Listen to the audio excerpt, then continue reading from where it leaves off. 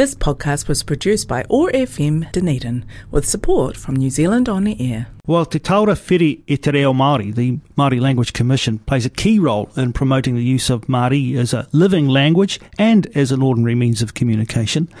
As Te Wiki o Te Reo Maori 2021 draws to a close, we take a moment now to kōrero with the Commission's CEO, Ngahiwi Apanui, who joins us on the line. Morena, good to have you with us. Morena, Jeff, and kia ora to everybody listening.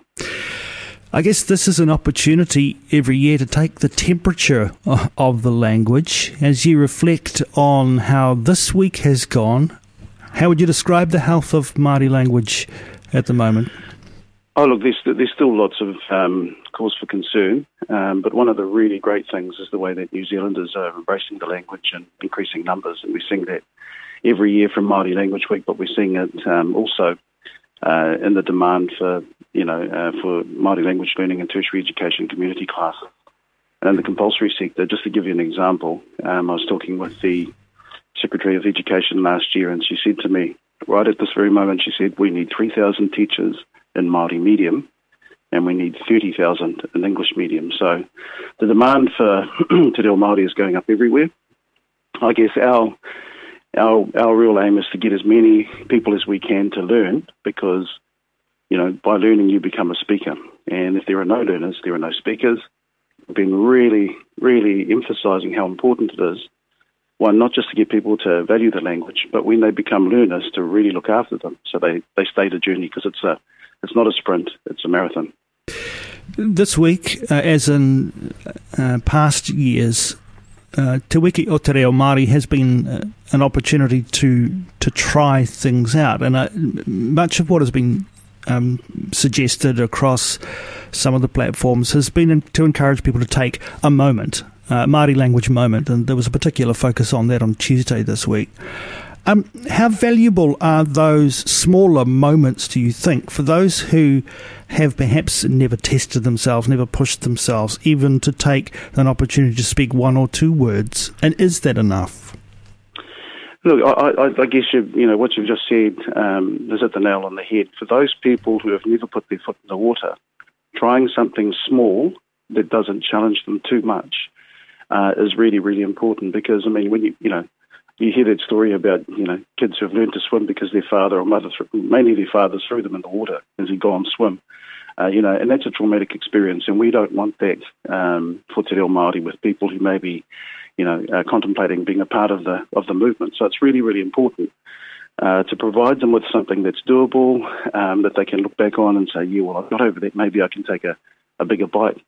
But the important thing about the moment is that there are multiple access points for people. So you don't have to do anything too staunch. You can do something as hard or as easy as you like. It can be as easy as saying kia ora or tēnā koe to somebody, or as hard as doing a haka or doing a mihi.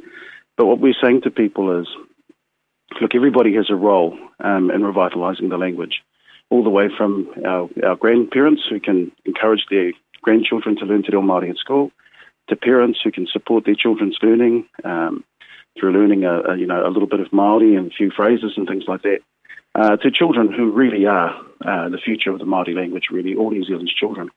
And so there's a role for everybody to play, and I'm finding that when people are left out of that, when the invitation is not extended to everyone, people tend to oppose what's going on. But at the moment, there are a lot of New Zealanders, a vast majority of New Zealanders, who think that Te Reo Maori is an integral part of our national identity.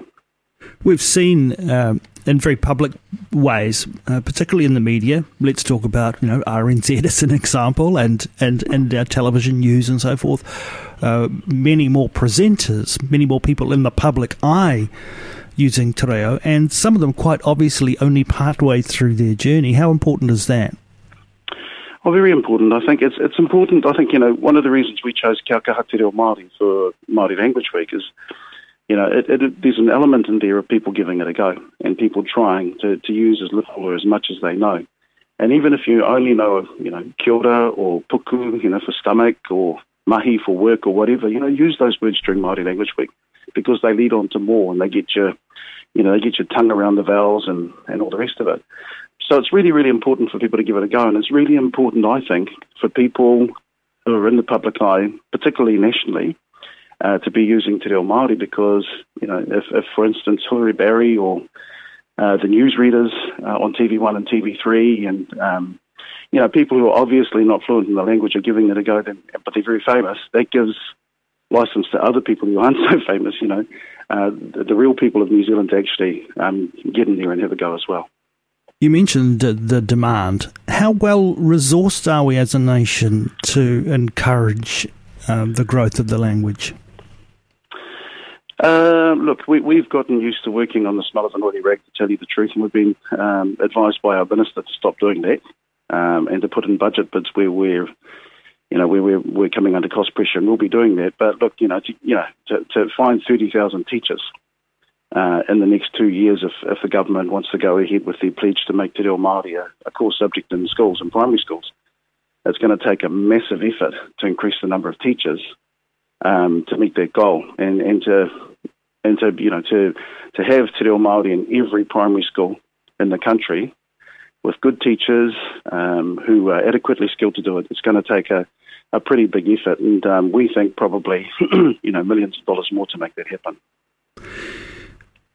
This week has been one which we look forward to every year. It is a focus in terms of Te Reo Maori, but what about the focus for the rest of the year? What are the Commission's key roles through the rest of the year? We've been, over the last 2 years, we've been spreading our focus out over the year. Te Wiki is our biggest event because everybody. I mean, if you look at the engagement. Even on the signs, for instance, the big illuminated signs around the cities, for instance, there's been a massive commitment to Te Reo Maori. And I think one of the more interesting signs that's attracted a bit of attention is the peaches and cream one, not just an ice cream store. So that was a bit of fun to translate that one. But there's been this massive engagement. So I think, when we when we look back at this week, we're going to say massive week. But then there's also Matariki, there's Waitangi, there's also Conservation Week, there's Mental Health Awareness Week. We're also helping out our Polynesian brothers and sisters at the Ministry of Pacific People with their language weeks as well. And so it's not just Māori Language Week, it's actually the whole year. And on top of that, we license translators, we run our proficiency exams, we assist organisations with language planning because that's something I think that we haven't thought about in previous era, that while you can have a strategy, which is well and good, people need to know how to plan to meet the goals in that strategy. So we have our language planning up and running. We've got we'll be introducing virtual wānanga or classes that people can hire on our website over the next 2 years to be able to run meetings online and all those types of things. So yeah, we're spreading out from Māori Language Week, and it's been a deliberate movement over the last 2 years. Has a global pandemic placed any limitations on what you've been hoping to achieve? Yeah, and it's also helped it too, which is one of the reasons that we developed the moment was because we realised we wouldn't be able to have our what we call them, our parades, sorry. So we went online last year. We spent a good deal of time, probably about 4 or 5 months out, reimagining Te Wiki o Te Reo Maori would go without the parades, and so online became the place to go. And look, I don't think we're done with COVID. Anywhere near done with it. I think it's going to be around for quite a long time. So we have to adjust just like everybody else and learn to do our work online. And it's been a success from that point of view, would you say? Have you been keeping an eye on some of the creative ideas and the ways that people have been celebrating the week? Yeah, I mean, I guess our job is to provide the framework and to allow people to come in and do what they do. And I've seen all sorts of, wonderful things happen over the week. I mean, just about everywhere I'm turning, people are giving the language a go, and that's what we want. We want everybody to have a go. We want people to understand that everyone in New Zealand has the right to learn and to speak Te Reo Maori. It's New Zealand's language. That's really, really important. But it's that message I think has been taken up much more enthusiastically, and the offer's been received in the spirit it's been given. With a lot of aroha and with a lot of kindness. So we want to see, more and more people involved, not just in Māori Language Week this year, which has been fantastic, but also, in the coming year as well. Te taura whiri i Te Reo Maori, CEO Ngahiwi Apanui, thank you so much for joining us on the OARsome Morning Show. All the very best for the rest of the week. Kia ora. Kia ora, Jeff. And look, I'd love to be able to hear your show from here, mate. Are you online? Oh, absolutely. Yeah. Oh, cool. I'll start tuning in. There you go. A show with a name like yours deserves a Maori name as well. Kia ora. Kia ora, mate. All the best, eh? This podcast was produced by OARfm Dunedin with support from New Zealand On the Air.